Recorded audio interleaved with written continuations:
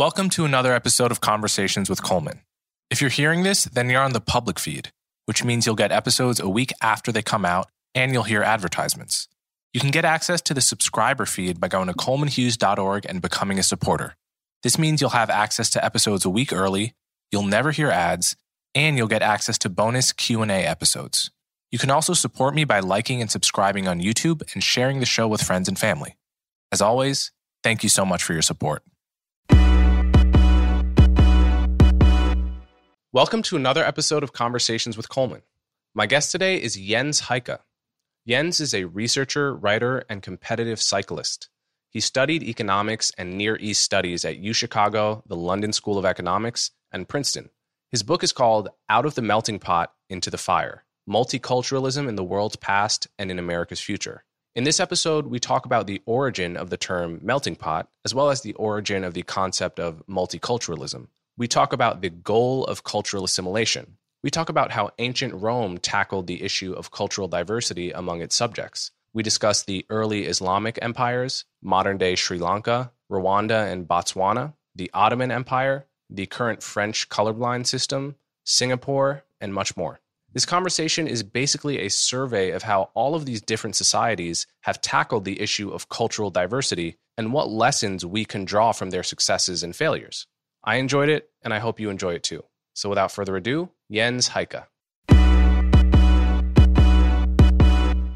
And Jens Heycke, thanks so much for coming on my show. Thank you, Coleman. It's really great to be on. I have, I think, 5 family members who are big fans of yours, listen to every single podcast. That's great. It's really a treat to talk with you in person. Oh, well, it's a treat to talk with you too. And the occasion of our speaking is your book, which is called Out of the Melting Pot into the Fire, which is a very interesting exploration of multiculturalism and how societies blend different tribes, different cultures, what methods a society can take in order to maximize the chances that a diverse multicultural society actually works and is peaceful. And I mean, this is obviously a challenge that is right up my alley and something I've dealt with on this podcast a lot. It is central to the American experiment in particular. But as you know in the book, it's not a problem unique to America. It's a problem that different societies, empires, cultures from all over the world and throughout history have addressed to varying degrees of success with different methods. And your book asks the more global and historical question, what approaches have worked and what approaches have failed? So before we get into the specifics, how did you come to be interested in this particular topic? So I come from a first-generation immigrant family, so the topic's very near and dear to me. My father came over on a boat when he was 18 years old. He literally had just turned 18, sailed right by here into New York Harbor with his one suitcase from Germany. So he was 10 years old at the end of World War II. You know, there was lots of people were basically starving there. It was a difficult place to live.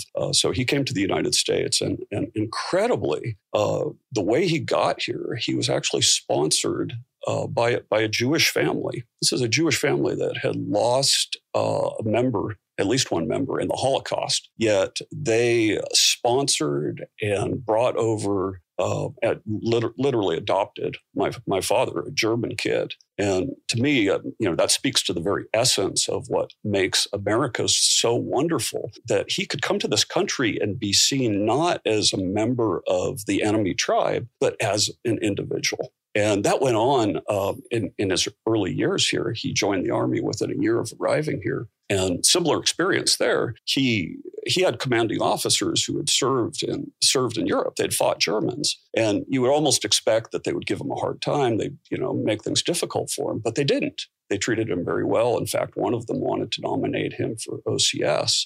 So he's treated extremely well. And once again, it was because of that most American of traits that he was treated as an individual, not as a member of a group. And at that time, 1953, he could have gone anywhere else in the world practically, and people would have seen him as a German, not just as an individual, and not as an individual who could become a fellow American. And I think we lose sight in this country of how special that is and how different it is from everywhere else, or practically everywhere else in the world.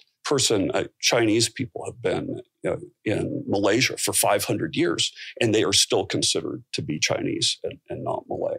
Even in Germany itself, there are people of Turkish descent who have come to Germany. They're there for 3 generations, and people still call them Turk. They're treated as members of groups. So that was kind of my background, and I grew up valuing that ideal very much. And as I saw it, beginning in the 70s and 80s, we sort of started to go back on that notion of treating people as individuals. That ideal I felt like was being abandoned. So that's what really started me thinking about the overall topic. So we'll get into all of that, but let's first start with the basic concepts of your book, which are twofold: the melting pot and multiculturalism. These are opposite strategies towards the phenomenon of diversity, let's say, of different tribes, different groups, different cultures. What is the melting pot? Where does that idea come from? So it has a long tradition in American history. The first person to mention it was Hector de Crèvecoeur, who's a French immigrant around the time of the American Revolution. He was pretty much the first person to use the term. And he talked about what a wonderful thing it was that people could come together in the United States and forge is the term he used, a new race of man. And race back then really meant nationality, not skin color. That was followed up by Ralph Waldo Emerson about 100 years later. He used the same metaphor, talking about a smelting pot where people of different nationalities came together. And the work that really put the term into common use was a play written in 1908 by a guy by the name of Israel Zangwill. The play was called The Melting Pot. It was enormously popular at the time. And that brought it into the common lexicon. But the concept itself really goes back to the beginning of the United States. And we lose sight of that sometimes, that even our founders were drawing principles from other parts of the world. Confucian ideas found their way in. The Iroquois Confederacy, ideas from that found their way into our Constitution. John Adams visited the Basque Country and drew ideas from that to justify our Constitution. So it really goes back really to the beginning of the United States as a nation. Okay, and then the idea of multiculturalism, where does that come from, and how has that evolved in recent American history? So multiculturalism really took off in the 1970s. There was a speech Jimmy Carter gave where he talked about our country being a mosaic instead of a melting pot. And I have in my book an engram graph of the term multiculturalism, and it was basically not used until the 1970s, and it really took off from there. Had a meteoric rise through the 80s and 90s, and it found its origin really from in anthropology schools in the 1950s and 1960s, and then in the 70s, 80s, and 90s, it kind of spread to the rest of the culture.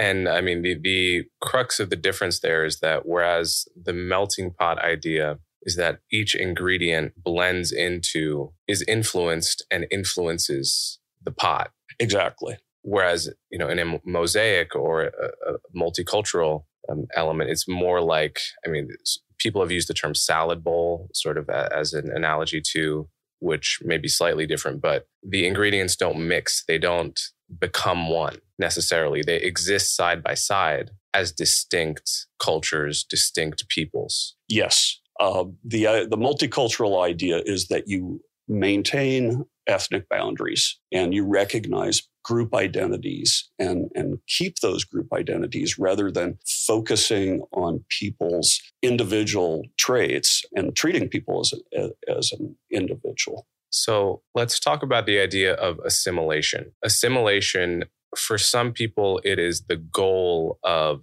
a multi-ethnic society. For other people, it is a dirty word, even a racist word. Yes. Right. So how do you view assimilation as a goal in the context of a country like America or any European nation now that there is more immigration to European countries? Should assimilation be something that policymakers are striving towards, or should they view it as a dirty concept to be avoided. Yeah, so notably, Ibram X. Kendi, I think, compared assimilation to genocide. And assimilation in this country has, in the last few decades, been given a bad rap.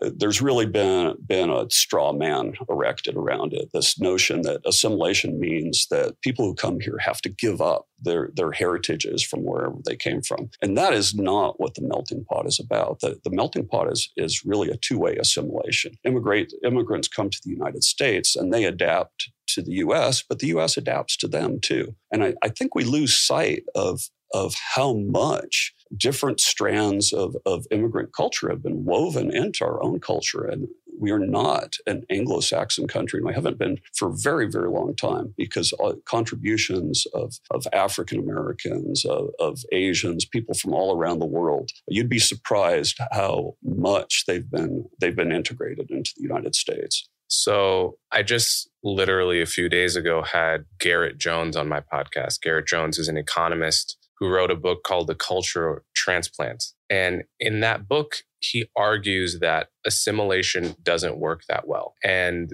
the line of evidence he draws on is that when you compare, so for example, say you're just looking at white Americans and you ask them, where's their heritage in Europe? White Americans with Italian heritage, and then you compare their attitudes on all kinds of questions to modern Italians in Italy, you will find a fair degree of correlation between Italian Americans and Italians, Swedish Americans and Swedes, so forth. So he takes that line of evidence and says, even down to the second, third, fourth generation, you find culture is sticky, right? So I've been chewing on that argument for a few days and looking at the evidence he presents for it. And I draw a very different lesson from that evidence. So for example, he points out that savings rates are correlated between, second, third generation immigrants and their home countries. He points out that I think trust in strangers is another thing that is correlated. But then there are these other things that adapt to the new country very quickly. So for example, language. I don't speak Spanish, despite the fact that half my heritage is Puerto Rican, and that's very normal, right? Rarely does the grandchild of an immigrant speak the home language. Measures like trust in police seem to adapt completely to the new country as opposed to the old country. Religion seems to be lost very quickly. It seems not to persist, which is surprising because you would think religion would be the stickiest. Yes. Over generations, right? So when I look at the totality of this, I see a few measures where culture seems to be sticky over time, and an equal number of measures, perhaps more, where full assimilation tends to happen naturally, at least in the American context, without coercion. And taken together, this looks like a story where assimilation is hardly perfect, but works pretty well. What is your view on how well assimilation works in the case of immigrants to, let's say, the West broadly? So I haven't been able to look at his data, but I would guess that his sample, again, without having looked at it, is probably skewed. Because if you're looking at Italian Americans today, who's an Italian American? Well, we'll take German Americans. In the year 1900, only 2% of German Americans intermarried. You go fast forward to 1990, 90% of Germans have intermarried with other groups. You go to other groups, Latin Americans, for example, it's around 39% intermarriage rate, Asians, 46%. So I don't know how you identify an Italian, because if they've been here for very long, it's likely that they've intermarried. So if you're surveying pure Italian immigrants, that's a skewed sample because most European immigrants tend to intermarry pretty quickly. I think, to be clear, I think how his method worked was that he's just asking white Americans, what do you believe your heritage is? Okay. And the idea is that answer has some level of correlation with the truth. And I think that he'd be self-selecting a group that, by the nature of that question, would be less integrated than the average American. And again, when I tell you, I think the number is pretty close. 90% of German Americans intermarrying. Mm-hmm. If you found somebody who truly identified themselves as German, you're likely to get a very different answer than the the many people who are a quarter German, a third German, a fourth German. So I suspect that sample would be skewed. Again, I haven't looked at the data, so I have to review that. So that's first off. And I think when you look at the United States, how we've gone, at least with white Americans for most of our history, the level of integration and assimilation has been very good. And you ask people, do they perceive themselves as Italian or Irish or German, or do they identify themselves as American? And almost every European immigrant who's been here for more than a generation simply identifies themselves as American. My father is a good example of that. He identified himself as an American within a couple of years of arriving here. Does that goal become harder when you have groups that look very identifiably different in a durable way? So when you have, obviously, Europeans from each nation do have a particular look, which has allowed in the past different groups to be discriminated against, such as the Irish when they came to New York were horribly discriminated against and were at the lowest end of the totem pole with Black Americans. However, over time, because Europeans do share broadly a kind of a look and a skin color, that one could worry that makes it easier to blend and assimilate over time. Whereas when you have groups that have a color line, does that make discrimination easier over the long term? And so, for example, one example of this is you go back to Frederick Douglass. Frederick Douglass expected that by now, there would be no such thing as Black Americans and white Americans, that we would have blended into a kind of happy medium brown skin tone, right? Yeah. Through intermarriage. Obviously, that hasn't happened, or it has happened to some extent. There's a lot of mixed race people. There's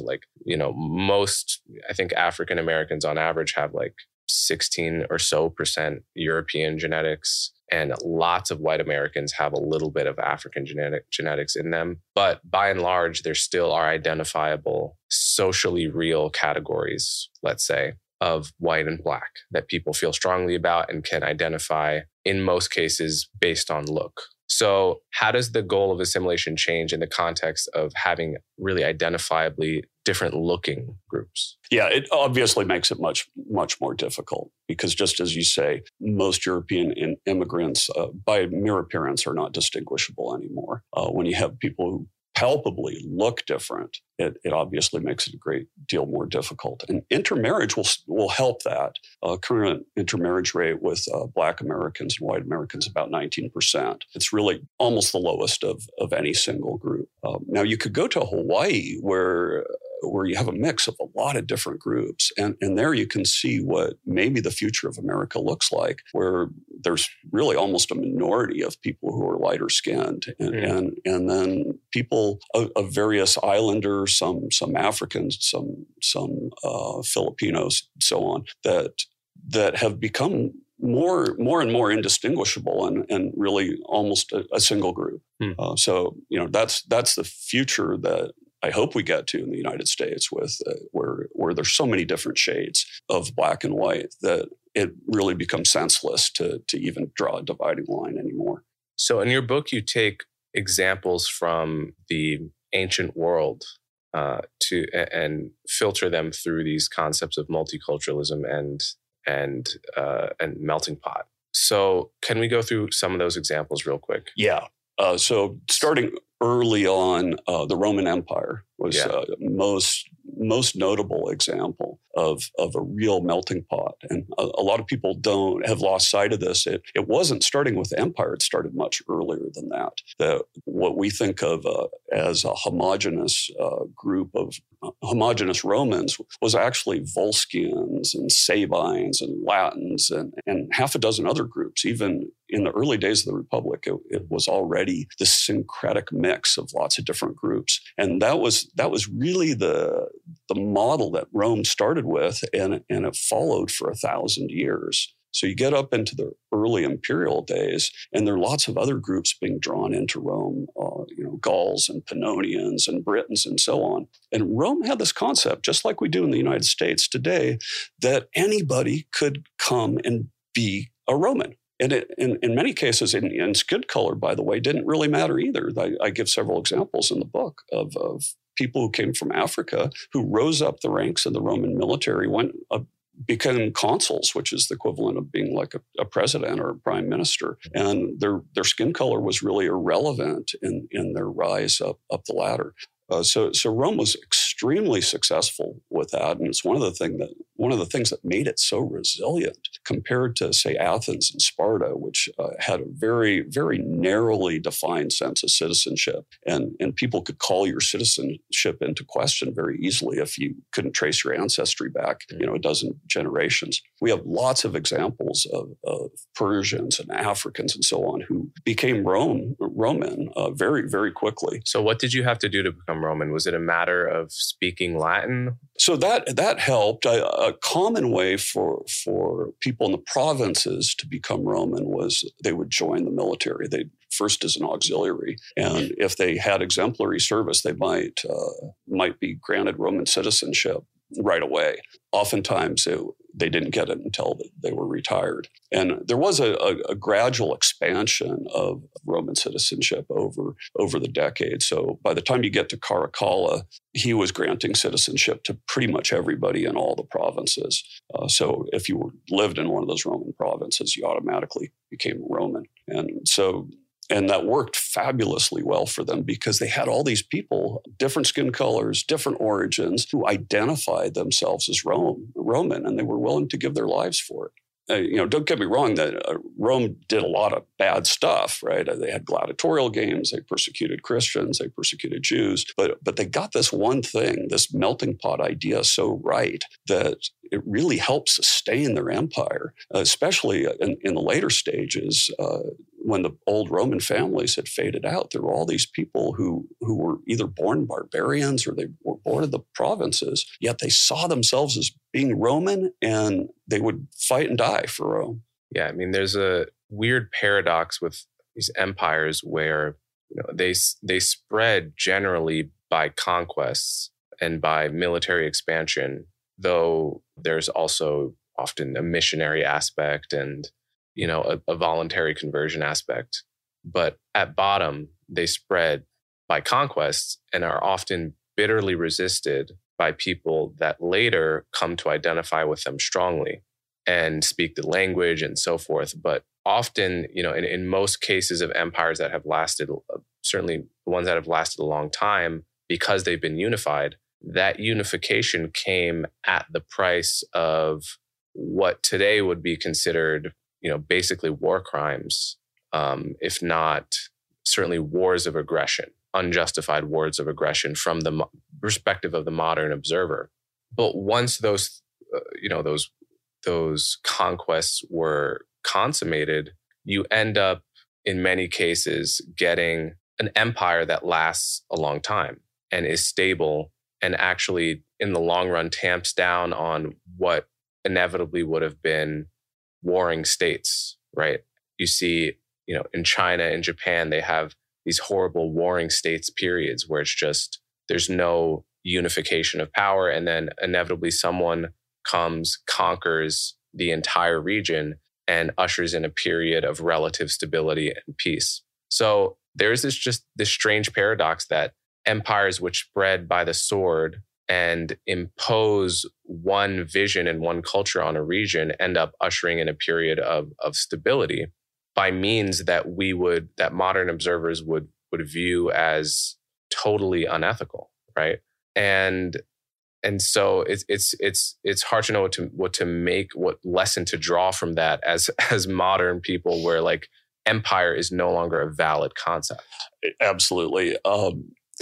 For justifiable reasons. I would say even in the case of Rome, interestingly enough, I give some examples that there were multiple provinces, notably Bithynia and Mauritania, that Rome acquired because their rulers, when they died, they basically bequeathed those areas to Rome because they said the best thing I could do for my people is make them Roman citizens. So there were actually territories that were acquired not by conquest. And we can talk a little bit about Islam, but we see the same thing in Islam, that the amount of territory that was actually acquired by the sword has been overstated. And both Rome and the early Islamic empire or early Islam really contrast with say, the Mongols or the Persians or the Hittites, who did precisely as you said. They conquered vast areas and then maybe after that tried to impart some sort of shared identity. Rome and the early Islamic state, to a large degree, went with a fair number of peaceful acquisitions. And I do talk about this in the book, how when you look back at the early Islamic expansion, you would expect to see evidence of churches being burned down, battles, all that kind of stuff. And there's surprisingly little. And when we go back and we look at the Christian sources of the era, one, for example, says the early Islamic state was won not with conquest or battle, but in what he called a menial fashion. And a lot of people voluntarily joined because it was such a compelling proposition. So I don't deny that,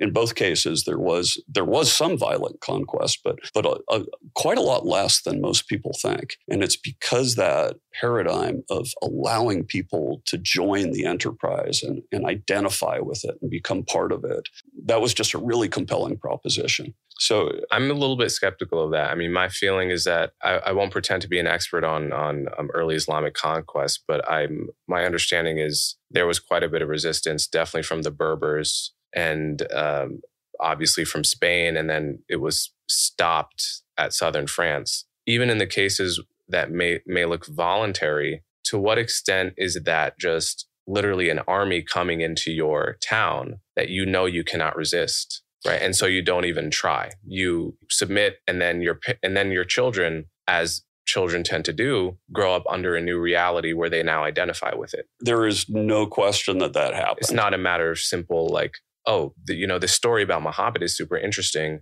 And the fact that you have an army that could vanquish me is totally irrelevant to my conversion, right? Yes, there's no question it happened that way a lot. But I'd note, for example, in the Berbers, that yes, there was resistance there, but who was the main force who went into Spain? It was Berbers.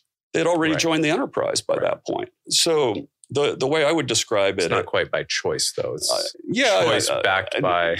We don't know 100%. 100%. Especially in the first Islamic century, our Islamic sources are really sparse. Most of the history of Islam wasn't written until 4 or 5 generations after the start. So a lot of that's just speculation. The way I describe it is when I look at early Islam, I look at Rome. It's kind of if I were describing how to box well, I use Mike Tyson as an example.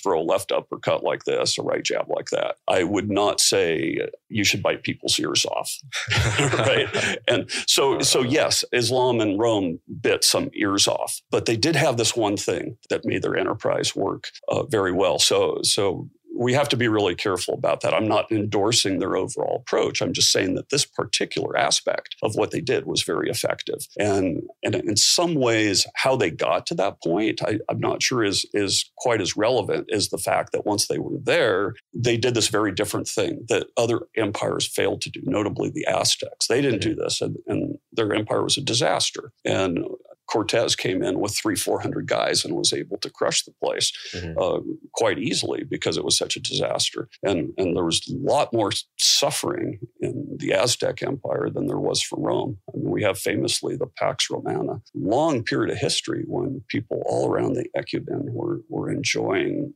very high living standards, even relatively poor people. And that was all made possible by this notion that people from whatever their origins could become Romans and share in that enterprise, and whatever their skin color, whatever their origins, they could rise up the ranks. Yeah. Okay. So let's talk about some of these other examples. You talk about the example of Sri Lanka. Describe a little bit why you use that example and what the history there is with regard to multiculturalism. Yeah, so Sri Lanka is a really interesting example because we have 2 principal groups in Sri Lanka who've been there for a very long time. The Sri Lankan Tamils and the Sinhalese. Sinhalese are primarily Buddhist and they speak the Sinhala language. Tamils are primarily Hindu and speak Tamil. They've been there for hundreds, both groups originally came there a very, very long time ago.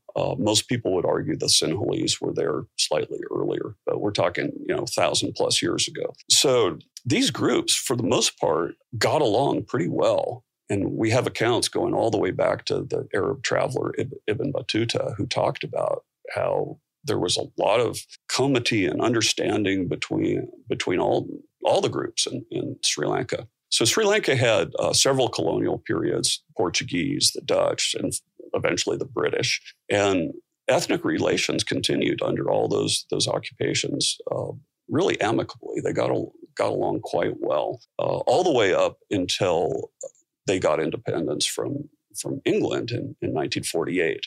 And a politician who was really an opportunist, SWRD Bandar Heycke, decided that he could get ahead by addressing the economic and educational disparities between the two different groups. He was Sinhalese. So he thought that to really launch his political career, he could appeal and kind of foster a sense of grievance on the part of the Sinhalese that they're just not doing as well as the Tamils. So he started out with what was called the Sinhala Only Act, where he basically said Sinhala, his language, would become the main language for the whole island. And that had the effect of putting lots of Tamils out of government jobs, out of university posts and so on, because they couldn't speak Sinhala. It was effectively, it was a de facto affirmative action program for the Sinhalese. Now, why was there a disparity in the first place between Tamils and Sinhalese? Well, it was really happenstance. The Tamils mostly lived on the northern part of the island, and many of them were educated by American missionaries. So they got better education, especially in sciences and medicine. So even though they're by far a minority, we're talking 15% or so of the total population, they, in many cases, occupied more than half the jobs in engineering and medicine. Mm-hmm. And so there was a disparity. And Bandar Heycke decided that he could foster some grievances and develop a political following by exploiting that. So beginning with that measure, these two groups more and more came to see that their interests were at odds. And there are lots of sociological experiments that show this. When you start identifying people as different groups and giving them different sets of privileges, animosity is the next thing that happens. It's inevitable. So going into the 1950s, a number of pogroms started, riots.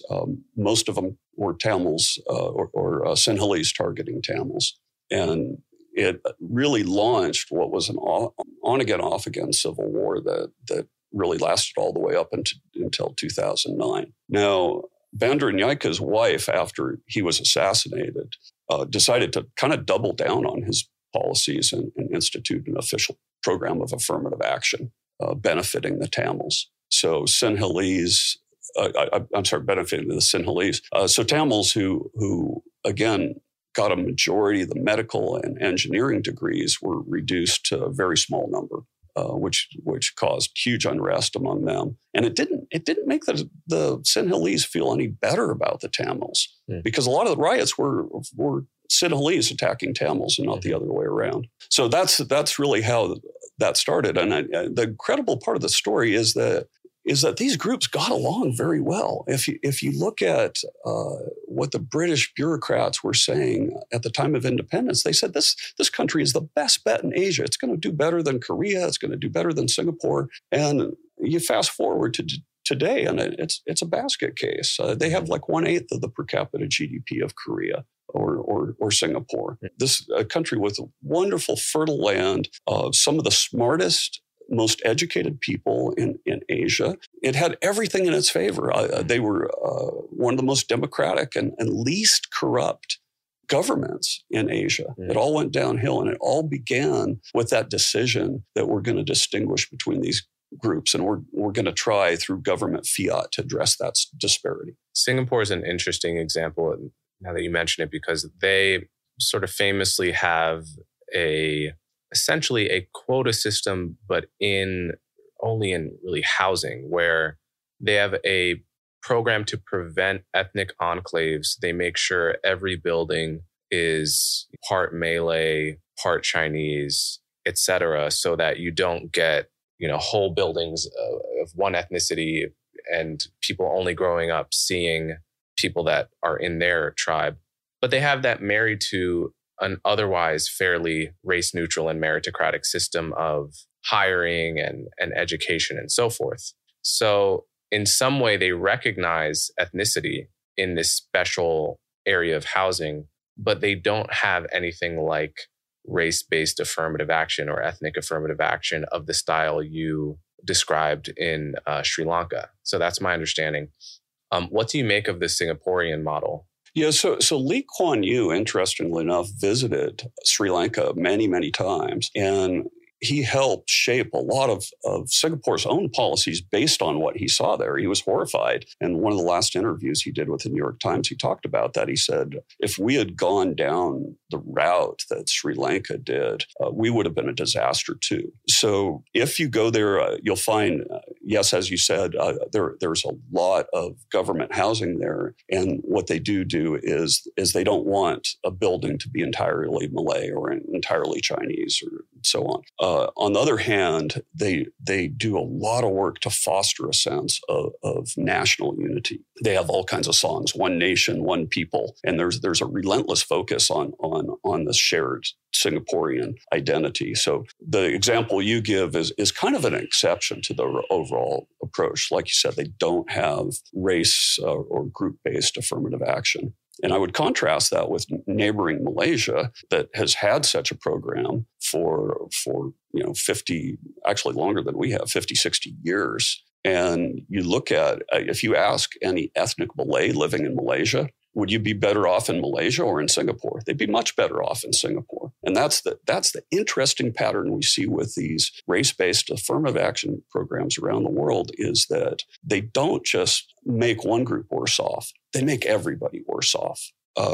And Singapore and Malaysia is one example. You go to Thailand too. There's a Chinese minority in Thailand that are generally better educated and better off financially than the ethnic Thais. Yet there's no program to correct that disparity. As a result, relations between ethnic Chinese and ethnic Thais are very, very good in that country. I interviewed groups of students in both Malaysia and Thailand, and it was fascinating to see the distinction there about how well integrated the Chinese and Thais are in Thailand and how poorly integrated they are in Malaysia, and this lingering sense of hostility between the groups. It's really troubling. Okay, so your general viewpoint here is that preferential policies are bad for ethnic stability and tensions, and national unity is good. So I want to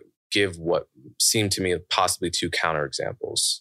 I'm not sure these are really counterexamples, but I want to get your response, because you don't really have a chapter about either of these in your book. One would be France, which famously has a very colorblind system similar to Botswana, which you talk about, and we'll get to Botswana. But in France, as in Botswana, you can't ask anyone what their race is. The government is not going to ask it to you on a forum. Even if you are a researcher trying to, say, study disparities between, French Africans, Arab French versus European French, you can't get that data pretty much. Like it's taken race neutrality, ethnic neutrality to an extreme where you can't even ask certain questions, can't get certain statistics based on, and certainly can't discriminate directly based upon these variables, based on the idea that this is how to foster French unity. And I remember that there was, I can't remember which World Cup it was, but much of the French soccer team are people that are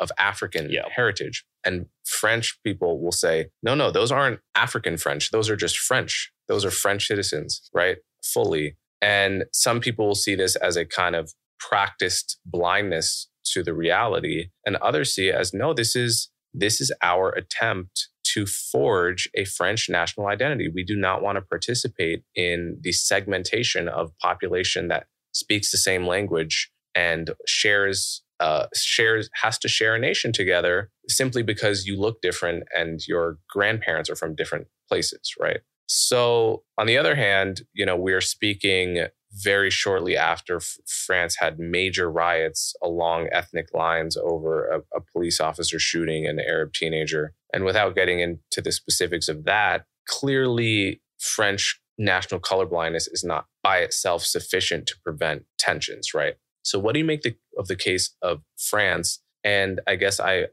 will loop into this. What is there something you need over and above mere colorblindness in order to foster ethnic tensions? Yeah, I'm glad you brought up that example because it perfectly illustrates part of the theme of my book. The problem with France, the color blindness is great, but their attitude towards integrating people is very different from ours. We are not an ethnically based nation. As I was saying before, immigrants come here, they adopt to the United States, but the United States adopts to them too. And you can look around our culture and you can see elements adopted from every corner of the world. And they continue to be. It's a culture in flux. The attitude of the French, by contrast, is not that you can come here and adopt ideas of, liberté, égalité, fraternité, so on. It is that you need to become ethnically French. It's this one-way assimilation that's often been attributed to the United States, which is wrong. So, for example, in France, you can't wear a hijab on the beach or a burkini. That would be unthinkable in the United States. Mm-hmm. You can wear a yarmulke, you can wear a hijab, you can wear whatever you like, and you can still be an American. The French notion is very different, and you can see that in the restriction on language, for example, that you can't use English or foreign terms for this or that. And it's this insular protectiveness that they have about their culture that I think really fosters the problem there. So it's great to be colorblind, but at the same time, you have to make the assimilation a two-way process. Mm. And what they'd like it to be is a one-way process where every person, whatever their skin color, has to look and act and be French. And Germany has the same problem. You have taking the example of soccer, Mehmet Ozil is a great German soccer player.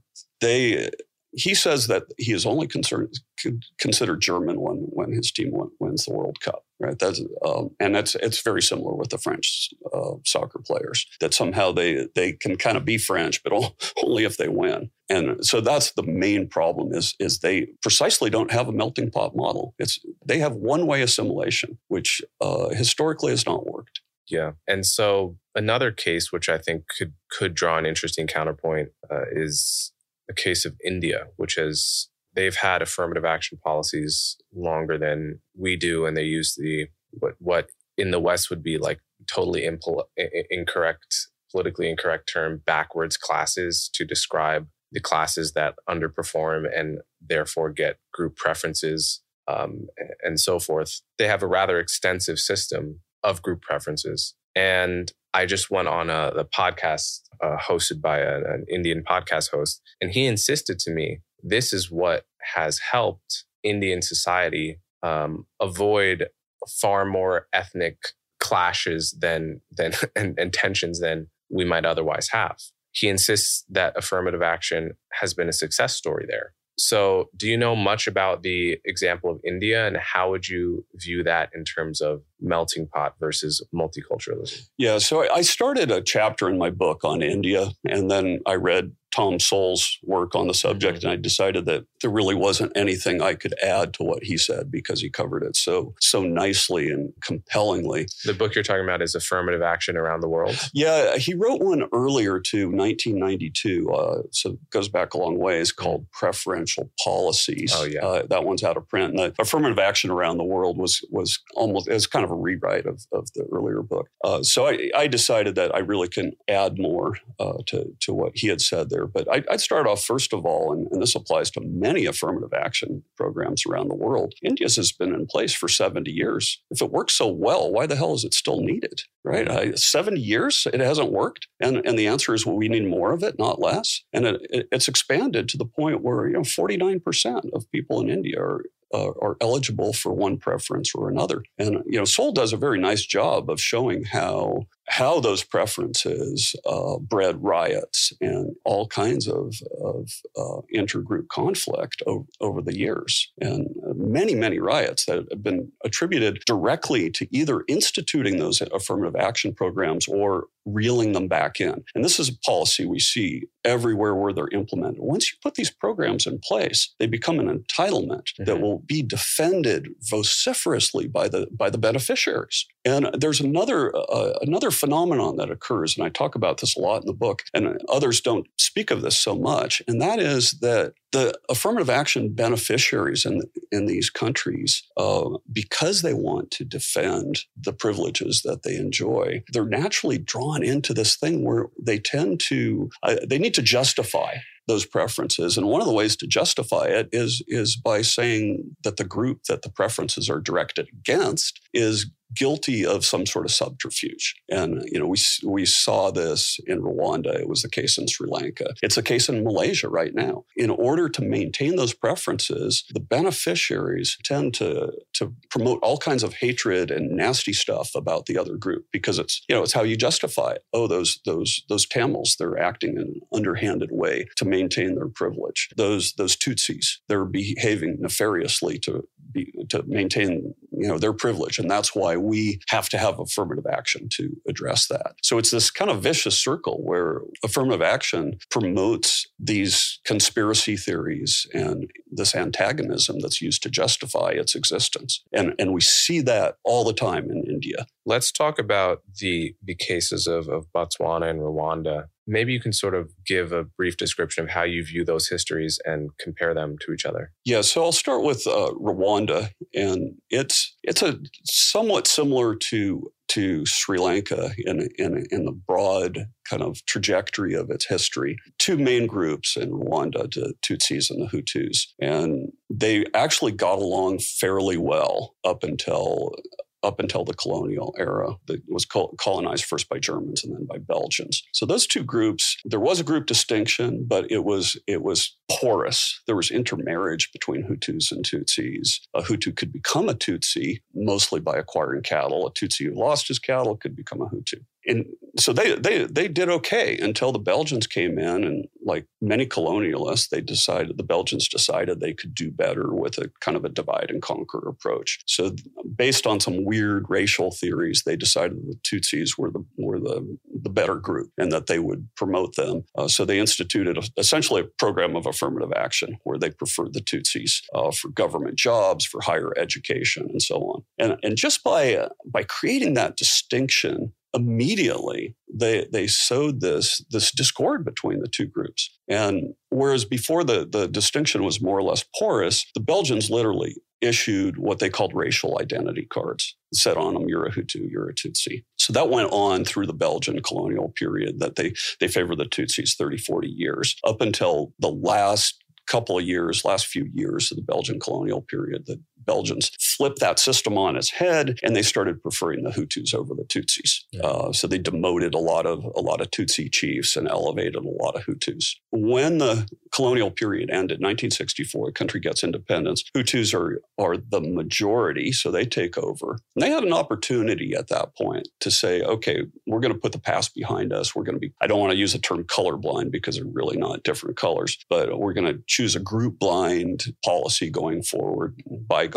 Well, they didn't do that. They said, it's time to level the playing field. Never mind that at this point, the Tutsis on average are only making about 3% more income than the Hutus. So they pass a wide-ranging program of essentially affirmative action to prefer the Hutus. And that's where the trouble starts. And just as in Sri Lanka, you have a series of pogroms and group conflict between the two, which culminated in the 94 genocide. And all along the way, as I was saying, when you institute these programs and the beneficiaries have to justify them. How do you justify them? Well, you do that by demonizing the other group. And so the Tutsis were demonized, and kids in the schools in Rwanda, they had to stand up the first day of school and identify which group they belonged to. And then teachers would go on long rants about the Tutsi exploitation of the Hutus and how the Hutus were slaves to the Tutsis. And that bred this division and contempt that just festered over the years and got worse and worse. So it was finally sparked in 1994, and it just blew up because this hatred had become so intense. And how did it all start? It started by distinguishing those two groups. If the Belgians hadn't come there, if they hadn't distinguished between the two groups, my guess is it would be a happy, prosperous country to this day. So compare that to the case of Botswana, which took a very different route. Yes. So Botswana, and I encourage everyone to watch the film A United Kingdom, just a wonderful film. It tells the story of the first president of Botswana, a young man named Seretse Khama. So Seretse Khama was actually destined to be king of Botswana. He was studying in England in 1948, like a lot of future African leaders who were there at the time. And he fell in love with a British woman. And this is whatever 20, 30 years before Guess Who's Coming to Dinner. So you can imagine how insanely radical that was at the time and controversial. So the British government, along with Seretse's own uncle, who was acting regent of Botswana, did everything they could to prevent the marriage. Well, he got married anyhow. And it ended up with him being exiled from his own country, the country he was destined to be king of. And that went on for quite a while. And finally, protests by the people of Botswana allowed him to return to the country. And if you fast forward to 1960s, he became eventually the first president of the new country of Botswana. And he took his lesson, and his people took the lesson from his experience, that dividing people by race was a poisonous thing that would sow discord in their nation. So they decided from day one that Botswana would be colorblind. So, and I've visited Botswana. I've talked to government officials on the phone many, many times. And over the years, I've tried to get ethnic data from them about, how many Black people, how many white people. And they can't give you that information because the government has actually not recorded it since the last British census, which was in 1964. So nobody knows how many white people, Black people, how many people of different tribes there are in Botswana. Yeah. And how has that worked? Well, Botswana had the fastest economic growth for 25 years in the whole world. Today, it has better corruption and health statistics in many areas than most European countries. It's not only one of the nicest places in Africa, it's frankly one of the nicer places to visit in the world. Interesting. Yeah. So we were to sort of download all of these lessons from the case study of Botswana versus Rwanda, Singapore versus Malaysia, and so forth. How would the lessons that you draw from all of these cases, from the failures and the successes, what would they suggest about how current American culture and policy should change with regard to, for instance, K through 12 education about race, racial differences, attitudes towards American unity, and so forth? Yeah, so these case studies really prove the same thing that sociological studies on the subject have shown, going all the way back to the 1950s, where they've done studies, that the mere act of identifying people as members of different groups, a researcher by the name of Tajfel did a number of experiments around this, that merely, a guy with a white jacket and a clipboard saying you're group A and group B sows distrust between groups. It's the mere act of identifying people as different groups does that. And you add in, and again, the sociological experiments have demonstrated this, you add in privileges or preferences that are granted on a group basis, that compounds the effect. And amazingly, in these sociological experiments, several of them ended in literal violence. Police had to come in and break groups up. And these are groups created out of nothing, just randomly selected.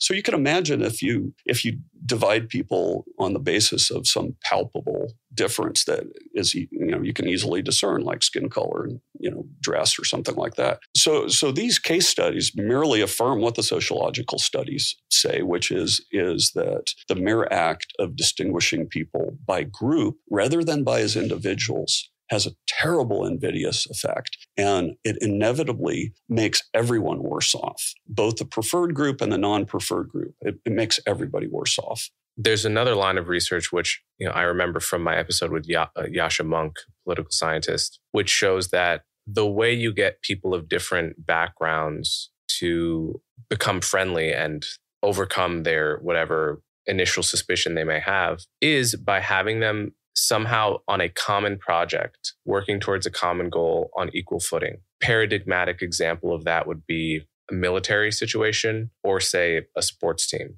If you get people of different backgrounds, different races on a sports team, traveling together, trying to win together, by the end of that season, they will view each other as brothers and sisters, regardless of how they initially started. Yes, I listened to that podcast. It was an excellent one. I love Yasha Monk. And I totally agree. I think Amy Chua has talked about this as well, that one way to move forward perhaps could be a national service program, kind of like the CCC, or alternative between military and national service, where you bring people of different groups together and they work on a common project, like you said. There was, prior to its breakup, this was done in Yugoslavia. They had something very much like that. 1 million people, it's not a very big country, Yugoslavia. A million young people got together and they worked voluntarily. They worked on these road crews to build highways. And they had the slogan that we build the highways and the highways build us. So Croats and Bosniaks and Serbs were all working together and really forming friendships. And the studies of that effort showed that it worked very well. Now, a couple decades later, they took a wrong turn. They instituted group divisions and affirmative actions and pretty much destroyed that effort. But for the time that it was implemented, that was tremendously successful. It really was. If you talk to older people from the Yugoslavia, they'll tell you, how that was a golden era where everybody was starting to see themselves as one united people. I mean, but what do you make of how fragile that can be, right? Because when Tito dies and then the country just breaks and these ethnic entrepreneurs, similar to how you described in Sri Lanka, opportunistic politicians can weaponize and reawaken a tribal identity that seemed to be melting away. Like, what do you make of the fragility of unity in the face of tribalism? Yeah, it was definitely a problem there because they didn't have very long at it. Those groups, as I talk about in the book, were already divided for centuries by the Ottoman Empire. They were separated into these different groups called millets. Yeah. And so Yugoslavia inherited that. So it only had about a decade of an effort to what they call pan-Yugoslavism. And then that was overruled. So it was particularly fragile in Yugoslavia. A country like the United States that has a heritage of uniting groups of, a couple hundred years, obviously minus Black and Hispanic people for the last few decades, but that's been the overall policy. I don't think we're quite as fragile as long as we steer away from the path of dividing people. Interesting you mentioned the Ottoman Empire because that's often talked about as an example of peaceful coexistence between Muslims and Jews and Christians and so forth. How do you view the Ottoman Empire's approach to ethnic diversity? Yeah, the Ottoman Empire is a really interesting one because it's a curious blend of the multicultural and melting pot models. So if you look at people who converted to Islam in the Ottoman Empire, they did very well, depending, regardless of their background. So we have, just like the Roman emperors, you look at the Grand Viziers over the centuries in the Ottoman Empire, and they came from everywhere.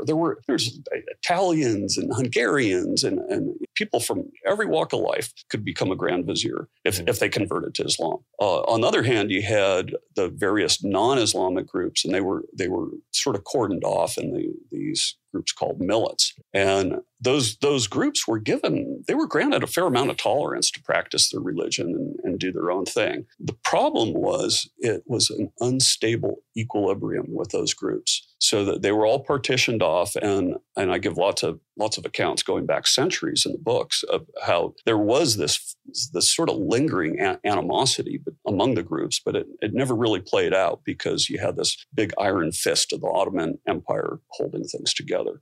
So that went on for centuries. But like I said, it was an unstable equilibrium. And once the strength of that central government started to fade, these groups started to go at each other and the Muslims against all of them. So that to my knowledge, the Ottoman Empire was the single greatest incubator of genocides in human history. It spawned 5 different genocides. What were the others other than the Armenian genocide? That's So the only one I'm familiar we with. have obviously the Armenian one. It spawned a Serbian one, the current Bosnian one. I'm scratching my head for the others. A Greek one as well. So that happened a little early on. There's hundreds of thousands of Greeks killed. Interesting. So so you would score the Ottoman Empire as probably among the worst examples of how to manage ethnic tensions. Yes, ultimately. And like I said, they got one part of the formula right. They actually tolerated, in a time when heterodox Christians and Jews were being horribly persecuted in Europe. They did fairly well in the Ottoman Empire. So it worked to that extent, insofar as there was tolerance. But the tolerance was great. The division of people into groups and maintaining those boundaries between the groups was a Damoclean sword for them, and one that eventually had to fall. So it worked, a few hundred years, but then it crashed horribly with, ultimately, I give numbers in the book, ultimately millions of people being killed, millions more displaced in the late 19th and early 20th centuries. Yes. Okay. Well, that's a really interesting survey of just the global scorecard on preferential policies and division as opposed to national unity. And I really recommend people go to your book for more detail on any of those examples. Before I let you go, where can you direct my followers who want to encounter more of your writing, more of your work? Well, Encounter Books is probably the best place. My book's available on Amazon, Barnes & Noble, just about anywhere else you'd buy a book. But if they want to go directly to Encounter, that's Encounter Books. That's a great place. You have a Twitter or website, or are you off the grid? I was mostly off the grid until recently. Now I actually am on Twitter, so you can follow me on there. It's just Jens Heycke. All right. Thanks so much, Jens. Thank you, Coleman. It's been great. Thanks for listening to this episode of Conversations with Coleman. If you enjoyed it, be sure to follow me on social media and subscribe to my podcast to stay up to date on all my latest content. If you really want to support me, consider becoming a member of Coleman Unfiltered for exclusive access to subscriber-only content. Thanks again for listening, and see you next time.